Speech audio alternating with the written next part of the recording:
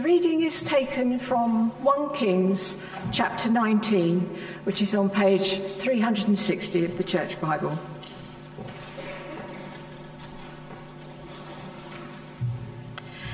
Now Ahab told Jezebel everything Elijah had done and how he had killed all the prophets with the sword. So Jezebel sent a messenger to Elijah to say, "May the gods deal with me, be it ever so severely, if by this time tomorrow I do not make your life like that of one of them." Elijah was afraid and ran for his life. When he came to Beersheba in Judah, he left his servant there while he himself went a day's journey into the wilderness. He came to a broom bush, sat down under it, and prayed that he might die. "I've had enough, Lord," he said. "Take my life. I'm no better than my ancestors." Then he lay down under the bush and fell asleep. All at once an angel touched him and said, "Get up and eat." He looked around, and there by his head was some bread and baked over hot coals and a jar of water. He ate and drank and then lay down again. The angel of the Lord came back a second time and touched him and said, "Get up and eat, for the journey is too much for you." So he got up and ate and drank, and strengthened by that food he travelled for 40 days and 40 nights until he reached Horeb, the mountain of God. There he went into a cave and spent the night. And the word of the Lord came to him, "What are you doing here, Elijah?" He replied, "I have been very zealous for the Lord God Almighty. The Israelites have rejected your covenant, torn down your altars, and put your prophets to death with the sword. I'm the only one left, and now they're trying to kill me too." The Lord said, "Go out and stand on the mountain in the presence of the Lord, for the Lord is about to pass by." Then a great and powerful wind tore the mountains apart and shattered the rocks before the Lord, but the Lord was not in the wind. After the wind there was an earthquake, but the Lord was not in an earthquake. After the earthquake came a fire, but the Lord was not in the fire. And after the fire came a gentle whisper.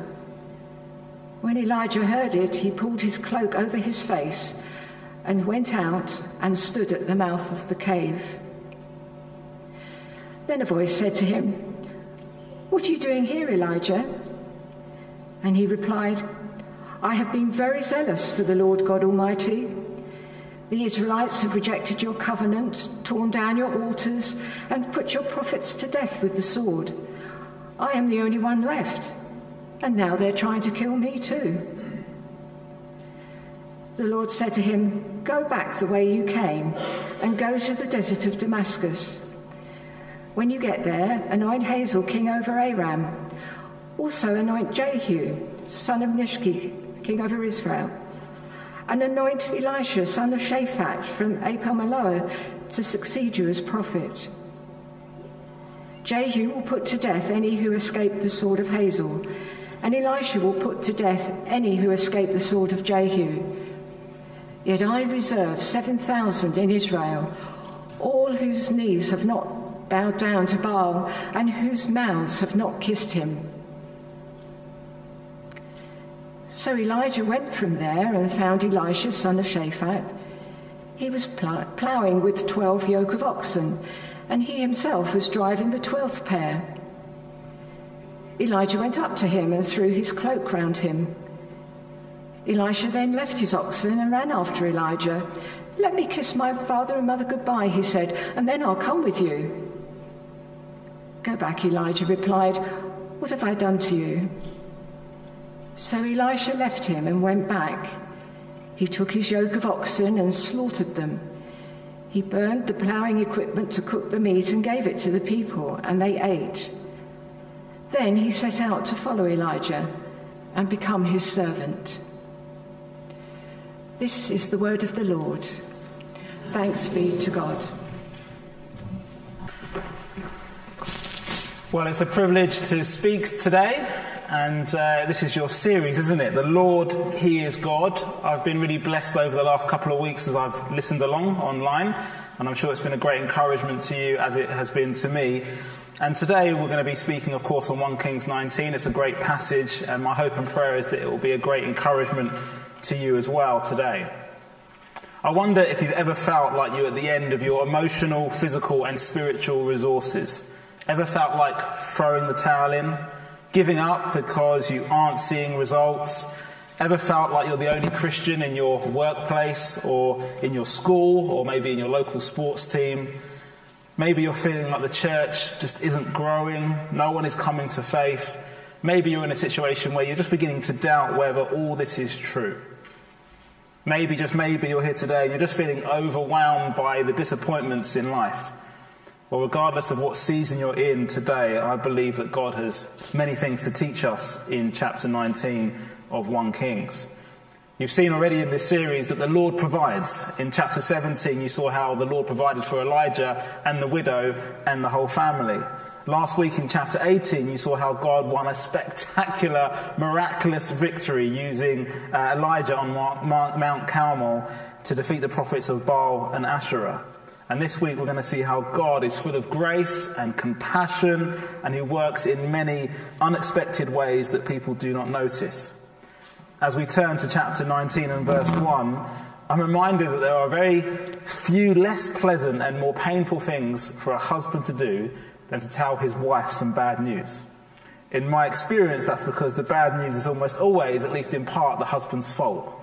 Have you noticed that? Whether it's sorry I forgot to pick up the milk, or sorry I forgot to pick up the kids, or, sorry I've got to work all weekend after all, it's never much fun. This week I've been in Spain celebrating my younger brother's wedding on Friday, and my wife was at home with our 2 kids. And as I got back on the plane on Saturday morning, I just imagined the conversation if I had to ring her and say, my flight has been delayed, I'm not going to be back for another 10 days. And I'd imagine that wouldn't go down very well. So I've got some sympathy for Ahab in verse 1 when he has to tell his wife Jezebel about the little tiny incident with the prophets. You see, in verse 1 it says, "Now Ahab told Jezebel everything Elijah had done, and he had killed all the prophets with the sword." He's like, honey, you know those 450 prophets of Baal? Well, they're kind of dead. And I can imagine her saying, what? What about the prophets of Asherah? Well, they're kind of dead too, I'm afraid. And I can imagine Jezebel wouldn't be very best pleased. You see, the Bible doesn't record, her swear words that she might have uttered. And the Bible doesn't record maybe the things that she threw around the house. But it's clear that she's pretty angry. Fortunately for Ahab, we see in verse 2 that Jezebel doesn't direct her anger toward him, but toward Elijah. So verse 2, Jezebel sent a messenger to Elijah to say, "May the gods deal with me, be it ever so severely, if by this time tomorrow I do not make your life that one of them." Jezebel, of course, issues a threat, doesn't she, to Elijah. She wants to kill him. She wants him gone. It's understandable, perhaps, given what has just happened, but it reveals to us her character and her commitment to Baal worship. After all, she's the one who should be afraid, right? Think about it in chapter 18. The Lord has done something amazing. The Lord has used Elijah to wipe out 850 prophets and provided irrefutable evidence that He is the Lord, that Yahweh is the one and only true God. And after seeing 850 prophets die, you would imagine that this woman would repent, put her trust in Jesus, because she might be afraid of him. But instead, she wants to kill the Lord's prophet. How stubborn, how hard-hearted. She is the one that you would expect to be frightened. She is the one you would expect to be running for her life. Yet instead, Elijah is doing just that. Did you see that in verse 3? Elijah was afraid and ran for his life. Elijah, he is the one who should have been really confident, right? He's just witnessed one of the most miraculous, memorable moments of the Old Testament. He's just prayed down fire and rain from heaven, and yet he is the one who is afraid. Some translations prefer the word sore to afraid, And you see, this should have been his greatest moment. This should have been him celebrating. This should have been him going around on a victory parade with everyone lapping it up and celebrating. Well done, Elijah, you've done it. But all he can see is Jezebel. All he can see is her, and so he runs for his life. It's a bit of an anticlimax to what has just happened. But it shows us the reality of ministry and serving God. You see, we can all have spiritual high moments which are followed by moments out in the wilderness. Isn't that what happened to Jesus? If you remember, he got baptized one moment, and the next moment he immediately gets led out into the desert to be tempted by the devil. Elijah here has his own wilderness moment. Verse 4, he himself went a day's journey into the wilderness. It's been said that the wilderness makes or breaks a man. Elijah has come to the end of himself, literally come to the end of his resources, and this is a key moment in his life and ministry. Will the wilderness make him or break him, and what lessons will he learn along the way? I think there are at least 4 things that we can learn from Elijah and his ministry through the rest of this chapter, and I'm hoping that particularly if you're here today, maybe you're finding it tough, maybe you're finding life tough or serving God tough, I'm hoping this will be a real blessing to you. The first thing I think that we can learn from Elijah is that gospel work is critical but costly. Gospel work is critical but costly. Have a look at verse 4. He came to a broom bush, sat down under it, and prayed that he might die. I've had enough, Lord, he said. Take my life. I am no better than my ancestors. Clearly, Elijah's not in the best place. He's about to throw in the towel, hand in his resignation, quit serving God, and he wants to die. He was expecting good things, wasn't he, from Mount Carmel, some kind of revival, but it just didn't happen. Israel is still being led by the evil Ahab and Jezebel. Their idol worship is literally pouring out poison into people's hearts and lives. Elijah is in danger, and so he runs for his life. And here we see that he's just full of self-pity, isn't he? All he cares about is himself. See, gospel work is costly. You can spend years sowing seeds, praying that things would change, doing things the right way, doing the right things, and yet nothing happens. We can suffer persecution on account of our faith, can't we? Perhaps you're in school or college or in the workplace. Maybe you're afraid of speaking up about the Christian faith, and that can be costly. If you were to do that, people might think badly of you. People might call you names. It's costly. Elijah here literally runs for his life. There's some people around the world, of course, as we know, that are literally running for their lives on account of their faith. And at times it can just be too much. At times it can just feel like we want to give up. During the COVID pandemic, it was difficult for everyone, wasn't it, to some extent or another. The emotional, spiritual, physical toll was evident for everyone to see. Many people perhaps said along with Elijah, I've had enough. I want to give up. I want to quit.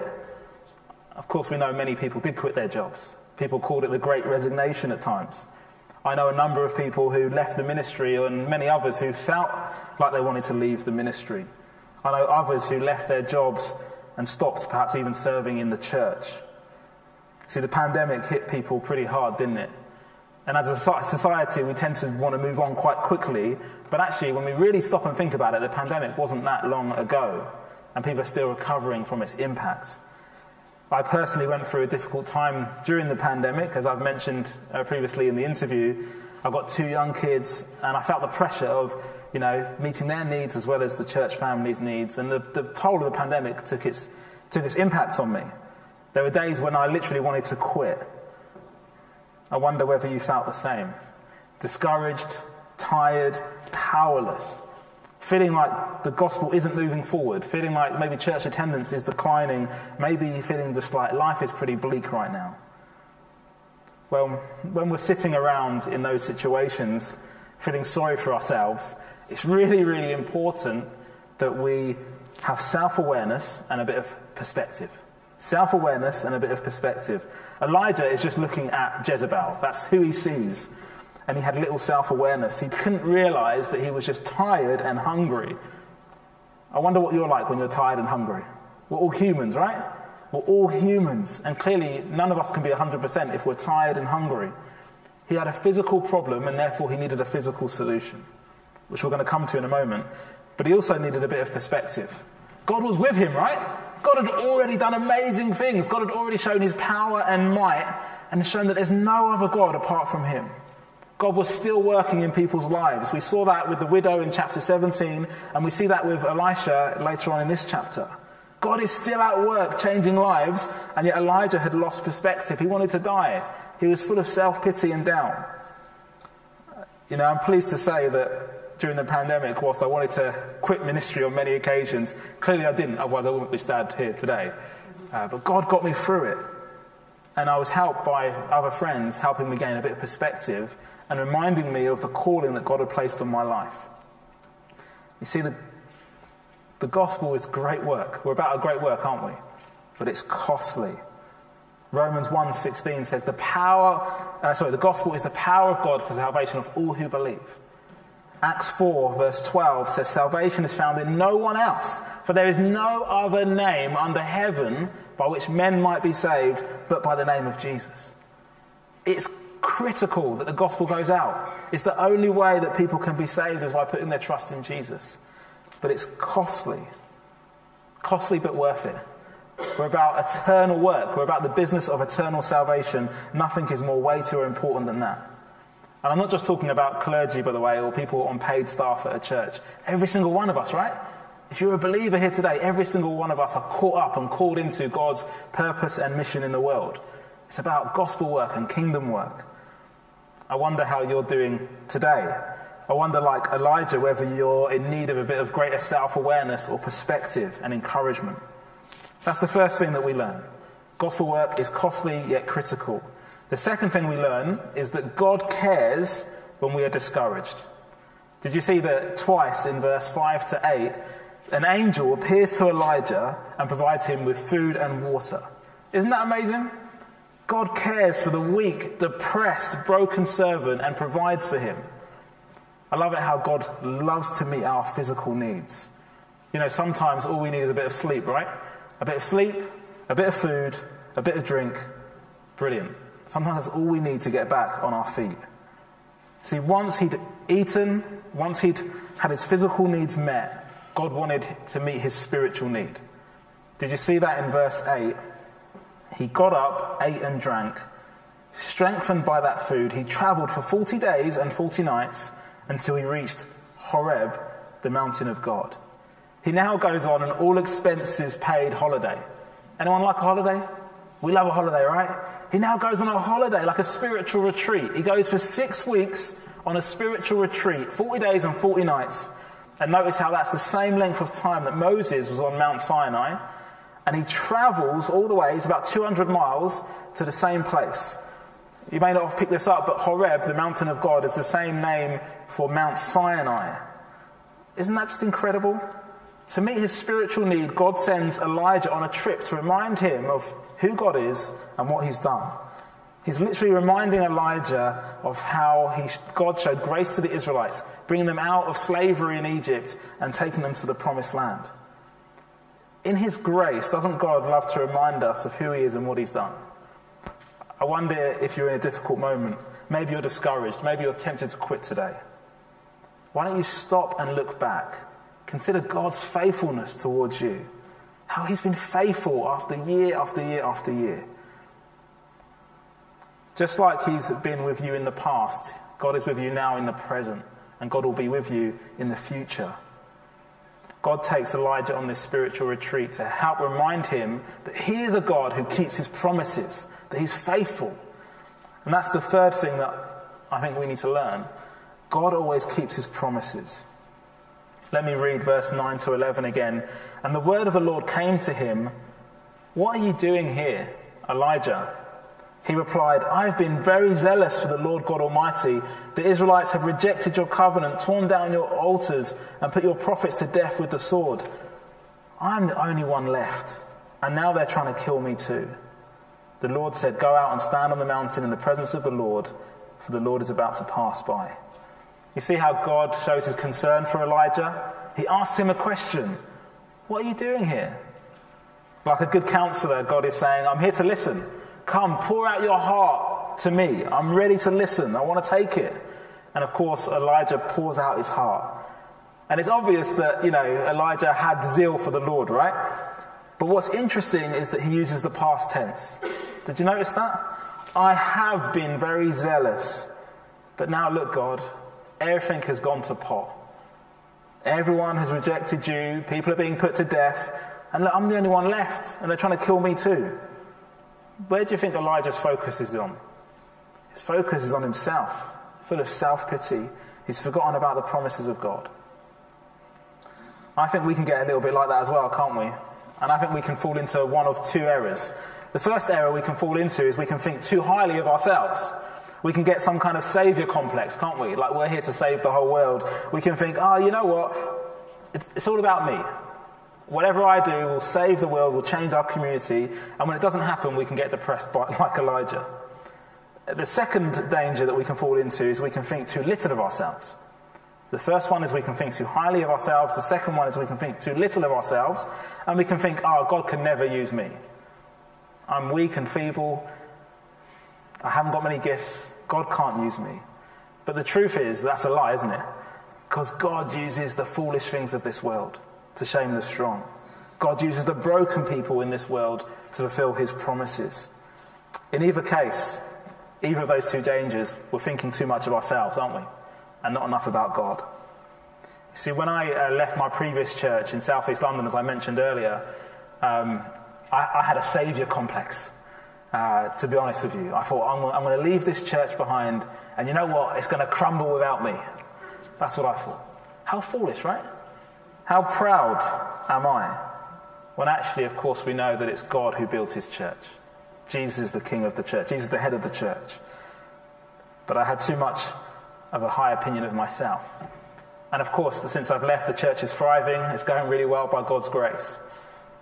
You see, God has infinite resources, and he uses people all over the time, all the time. Okay?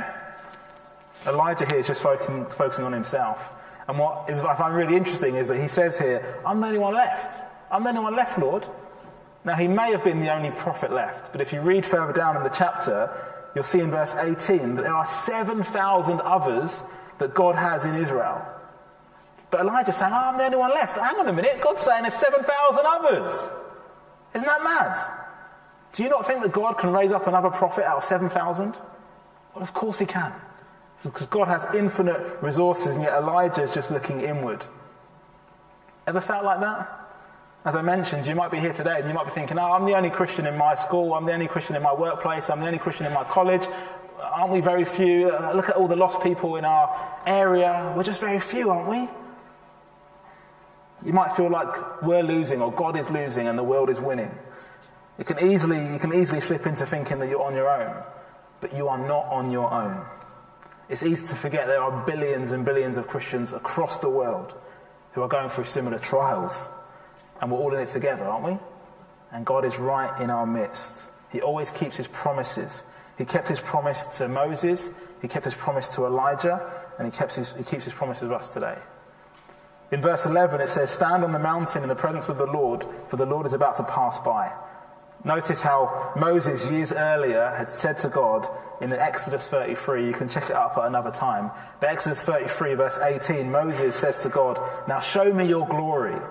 And the Lord replied, I will cause all of my goodness to pass in front of you, and I'll proclaim my name, the Lord, in your presence. God promised to be with Moses and Elijah. He promises to be with us. And in Deuteronomy 31 verse 8, it says, the Lord himself goes before you and will be with you. He will never leave you nor forsake you. Do not be discouraged. Do not be afraid. And of course, we know the Great Commission, right? Jesus says, I'll be with you surely to the very end of the age. Even when it doesn't look like it, even when it feels like everyone's rejecting God and we're on our own, God is with us and he's still faithful to his promises. The last thing I think we can learn from this chapter is that God works through his word. Elijah thought that the fire and rain on Mount Carmel would bring revival. And of course, maybe we would. Humanly speaking, you'd think, oh man, like, he just prayed down fire and rain. Surely people would go, oh, God is real, right? He thought that it would bring revival, it didn't. And now he's stood on this mountain, and other elements are thrown in his way. It says, the wind came, but the Lord was not in the wind. Then there was an earthquake, but the Lord was not in the earthquake. There was fire, yet the Lord was not in the fire. And then after the fire came a gentle whisper, and the Lord was in the whisper. See, God works through his word, and he loves to speak to people. Elijah comes out of the mouth of the cave, and the voice again says, "What are you doing here, Elijah?" Elijah repeats his rant and all of that from before, and the Lord gets really practical. He says, do this, and do this. It's like instructions. And notice that all the instructions involve anointing people. Did you notice that? All the instructions involve anointing people. You see, God works through his word, he speaks to people, and he uses people to fulfill his purposes. Whispers are wonderful, aren't they? It reminds me of a teacher who might just whisper, so to get the children's attention in the class. We love whispers. And as soon as we start whispering, people start listening. And God is whispering to his people. Can you hear me, Elijah? Can you hear me today? From the front row to the back row. Can you hear me today? God is speaking to each and every one of us. Are we allowing his words to shape our thinking and our living? It's important that we continue to listen, right? In our everyday lives, listening to God's word, being shaped by God's word, listening to the whisper and allowing it to change our lives. I was really encouraged recently. I was chatting to a pastor in Wales. He's based in Wales. And he told me that, we were just sharing, and he told me that he regularly goes around his community and speaks to people who don't attend church, who aren't believers, who frankly aren't thinking about God. But he'll strike up a conversation with them, and in the course of the conversation, he'll say to them, have you ever read the Bible as an adult? Have you ever read the Bible as an adult? And of course, most people just say no. Of course I haven't read the Bible as an adult. Maybe I had Christianity in my background as a child, but I've never read the Bible as an adult. And when they say that, he'll say, I would love for you to read the Bible as an adult. And he'll give them like a copy of Mark's Gospel and say, just go and read it. Start by reading. And what I was really encouraged by is that he's seeing fruit from that. People are reading like Mark's Gospel, and he's seeing a couple of people just come to faith in Jesus. Isn't that amazing? Because God speaks through his word. People are opening the Bible, seeing God speak to them and having their lives transformed. As we come to the end of chapter 19, I very quickly want you to avoid the apparent contradiction, because in Luke 9, if you know your Bibles well enough to know Luke 9, you might recall that someone wants to follow Jesus, and he first wants to go back and sort out his family affairs. But in response, Jesus says, no one who puts a hand to the plough and looks back is fit for the service in the kingdom of God. Now that's a completely different context, and so on. Elijah here is a committed man, and he's actually told by Elisha is a committed man, and he's told by Elijah to go back. So he's not disobeying a commandment or anything like that. Elijah tells Elisha to go back and sort out his domestic jobs, and then he comes back to follow Elijah and become his servant. It's like God saying to Elijah, don't worry, I'll carry out my work. I'll work through my word. I've raised up Elisha. He's now going to carry on the work, and I'm going to continue to provide servants of the word. And isn't that true of the Christian faith throughout history? God has continually provided servants of the word to continue his work. That's why we're here today, right? Because someone spoke the word to you, you became a Christian, and you're here today. Or you're here today and you're a visitor, which is great. We'd love to see visitors in church, of course. But someone came to you and said, why don't you come to church? Or maybe you saw it on the website.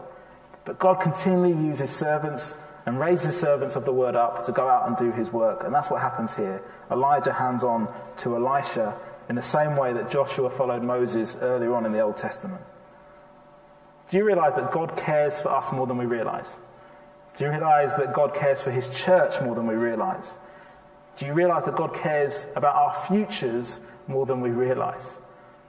I could tell you several testimonies of how that's been true of my own life, and I'm sure you could say the same if you've been a believer for a long time. God continually shows his faithfulness to us. Our role is to listen to him, to continue to listen to his whispers and be quick to obey.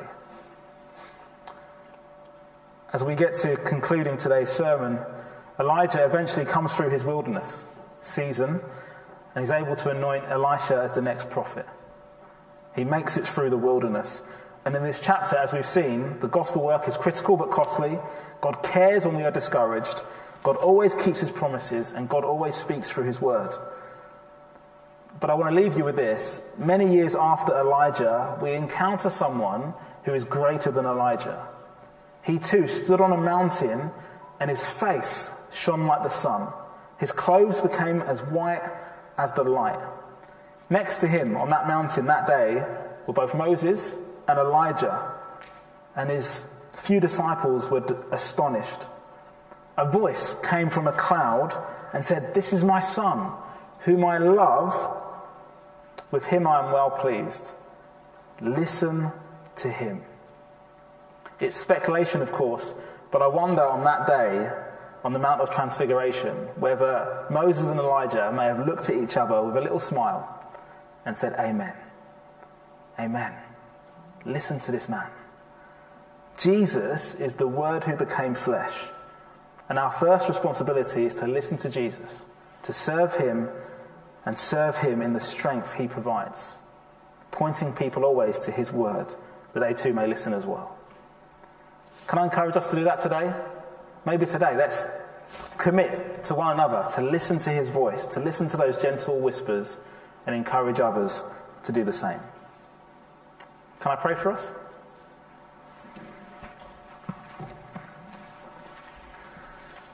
Father, we thank you. We thank you for your word. We're so thankful that you are the Lord. You have no rival. You have no equal. You are the Lord. And you showed that in irrefutable ways time and time again through the scriptures. And we're so thankful that you speak to us today. In the 21st century, you speak to us. And I just pray for every single one of us here today. I pray that you'd speak to us through your whispers. I pray that we'd be attentive to your word. I pray that we'd be a people who trust you and are quick to obey. I pray that this afternoon. I pray that on Monday morning when perhaps many of us are going out to work, or we're serving our families, or we're going into school. I pray we'd be attentive to your word. I pray you'd use us to spread your word. And I pray that we could be continually transformed by your life-giving spirit and the very word of God, I pray. May we be a people that continue to be built up in you and continue to trust that you are always faithful to your promises. In Jesus' name we pray. Amen. Amen.